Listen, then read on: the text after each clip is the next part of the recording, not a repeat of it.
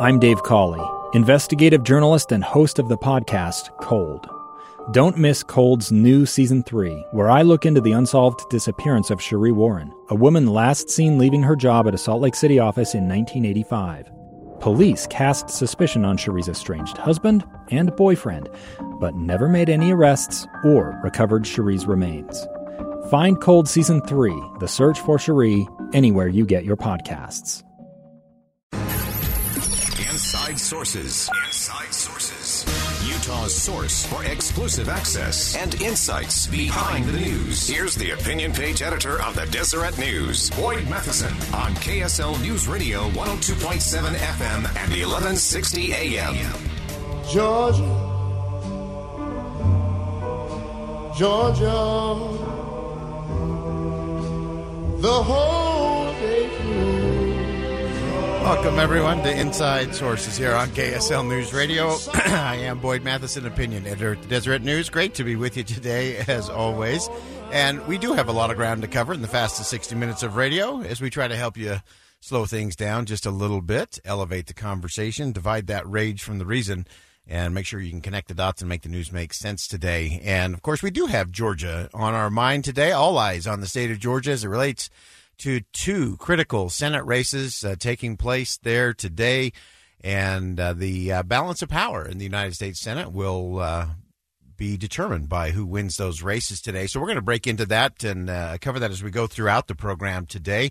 Look at what's happening, what has happened there in Georgia, and how that's all going to continue to move forward as the country tries to move things along just a little bit. We're also going to talk today about how we get more voices at the table. We'll play a little bit from the new Lieutenant Governor, Deidre Henderson's speech from yesterday. She had some really interesting things to say about how their administration will go about ensuring that all voices are heard. We're also going to talk about a big old day of reckoning that's coming to American politics. We'll cover that coming up at 11:50. You don't want to miss that.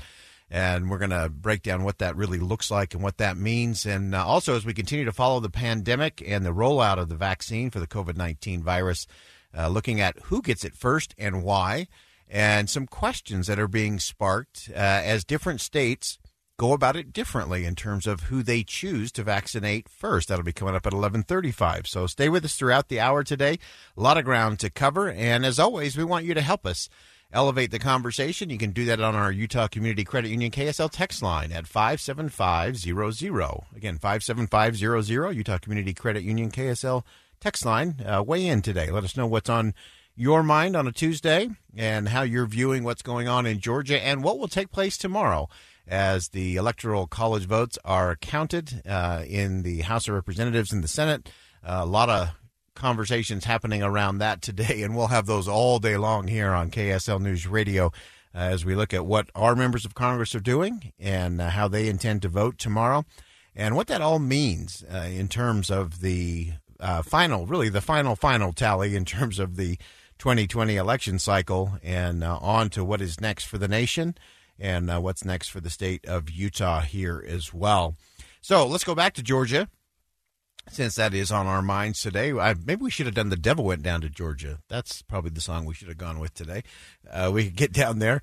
But a lot of things going on, and depending on which side of the aisle you're on and who you're hoping wins down there, it was very fascinating just to see how the last 24 hours have played out in the state of Georgia. And I think both sides probably would say the devil went down to Georgia. The Democrats will say that President Trump went down to Georgia as the devil. And those on the right may say that President-elect Joe Biden went down to Georgia to stump for these two Senate candidates on both sides of the aisle. Again, balance of power hanging with the votes that are being cast today. And so first, let's go to President Trump. He held a rally last night outside Dalton, Georgia, I guess is where he was, Monday evening, and stumping there for Kelly Loeffler and for Senator Perdue, David Perdue, in that election runoff. And here's just a little bit of what President Trump had to say last night. Our entire nation is counting on the people of Georgia. In a way, the world is counting on the people of Georgia. The fate of our country is at stake. It's in your hands. You must deliver a Republican victory so big that the Democrats can't steal it or cheat it away. So, again, the president staying on his theme, and it was interesting to me that the vast majority of his speech last night didn't even mention Kelly Loeffler or Senator David Perdue, and the runoff was much more about his election and the dispute that he continues to hold there in terms of what happened in Georgia. And so not surprising there.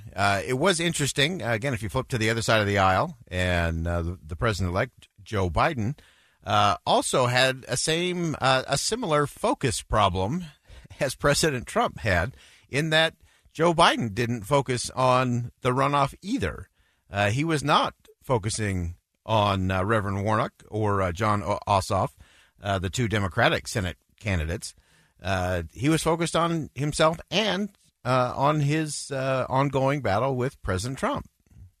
You have two senators who think their loyalty is to Trump, not to Georgia. You have two senators who think they've sworn an oath to Donald Trump, not to the United States Constitution. That's Joe Biden weighing in last night. And that was the interesting thing to me last night, was that neither Joe Biden nor Donald Trump focused beyond themselves. The focus was really on their election and their position of power and all of those things. And so that was an interesting thing. And here's what I'm watching for today. So we know there were about 3 million votes cast ahead of time in the state of Georgia through either early voting or absentee ballots. So there's a good chunk in there. They are expecting today in the state of Georgia to have about 1 million more votes cast in person today. And my question is really going to be coming down the home stretch. You had these two big elections in November. And remember, on the Georgia ballot, I think they had 18 names on the ballot in the Loeffler race.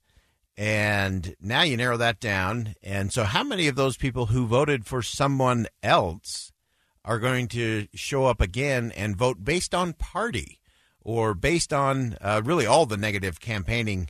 If we thought we had some negative ads flowing here in the state of Utah in the 2020 election cycle, that was a Sunday picnic compared to what's been going on down in Georgia for the last 35 days.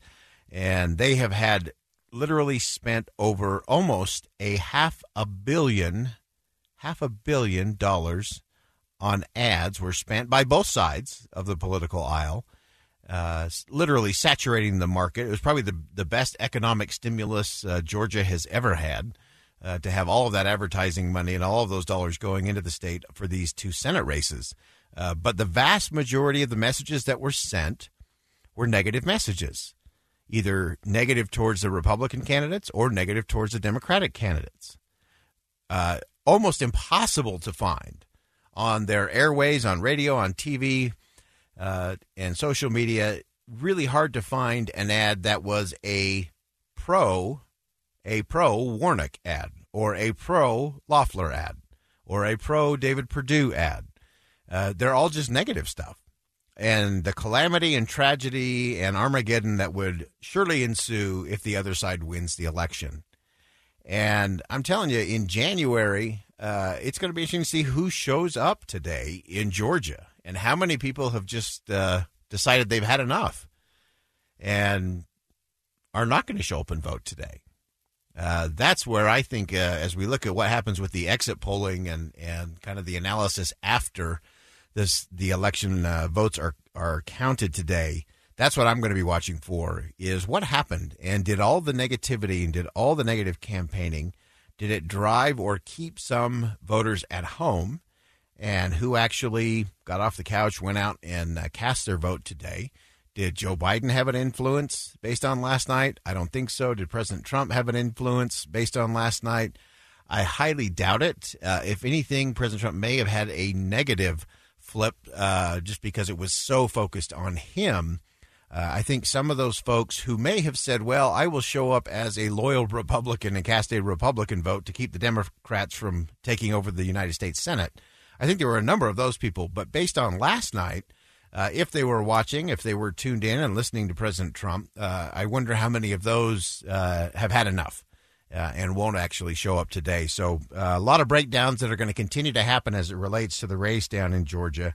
Again, over $500 million in ad revenue in ads placed just in the last. That's not the whole campaign either, by the way. That's just in the last 35 days that there's been that much money spent on advertising in the state of Georgia. So then you add what happened in their primary races in the spring, what happened in the general election in the fall. A whole lot of money went to Georgia this year in terms of the Senate elections, most costly elections for sure in a Senate race in our history. And just very interesting. And just so you're all prepared, I am not sure we will get to a firm conclusion tonight. There are a lot of ballots to be cast and a lot of ballots to be counted. And I think you're going to have so many additional watchers, poll watchers, count watchers, that I think the process is going to be slow. And so there's a good chance that we won't even know who wins those races before the end of the night tonight. And so we just have to fasten our seatbelts, hold on there. And to be honest, I don't think it's going to make a huge difference one way or the other in terms of the Senate. Many people are wringing their hands saying, oh, if the Democrats take it, it's going to be all over because Democrats will control House, Senate, and the White House, and that will be trouble. But if they do, they're only going to have it by the skin of their teeth, only by the vote of the vice president, by the way. Kamala Harris will become the deciding vote in the Senate if it's a 50-50 split. And so I think there's a lot of things in the Senate that just have to be done by 60 votes. And that will continue. So things are going to have to get towards compromise. And hopefully that will lead to some better conversations in the days and months ahead. All right, we're going to go ahead and step aside for a quick commercial break. When we come back, we are going to look at this idea of courage and this idea of inclusion. Stay with us on KSL News Radio. We'll be right back.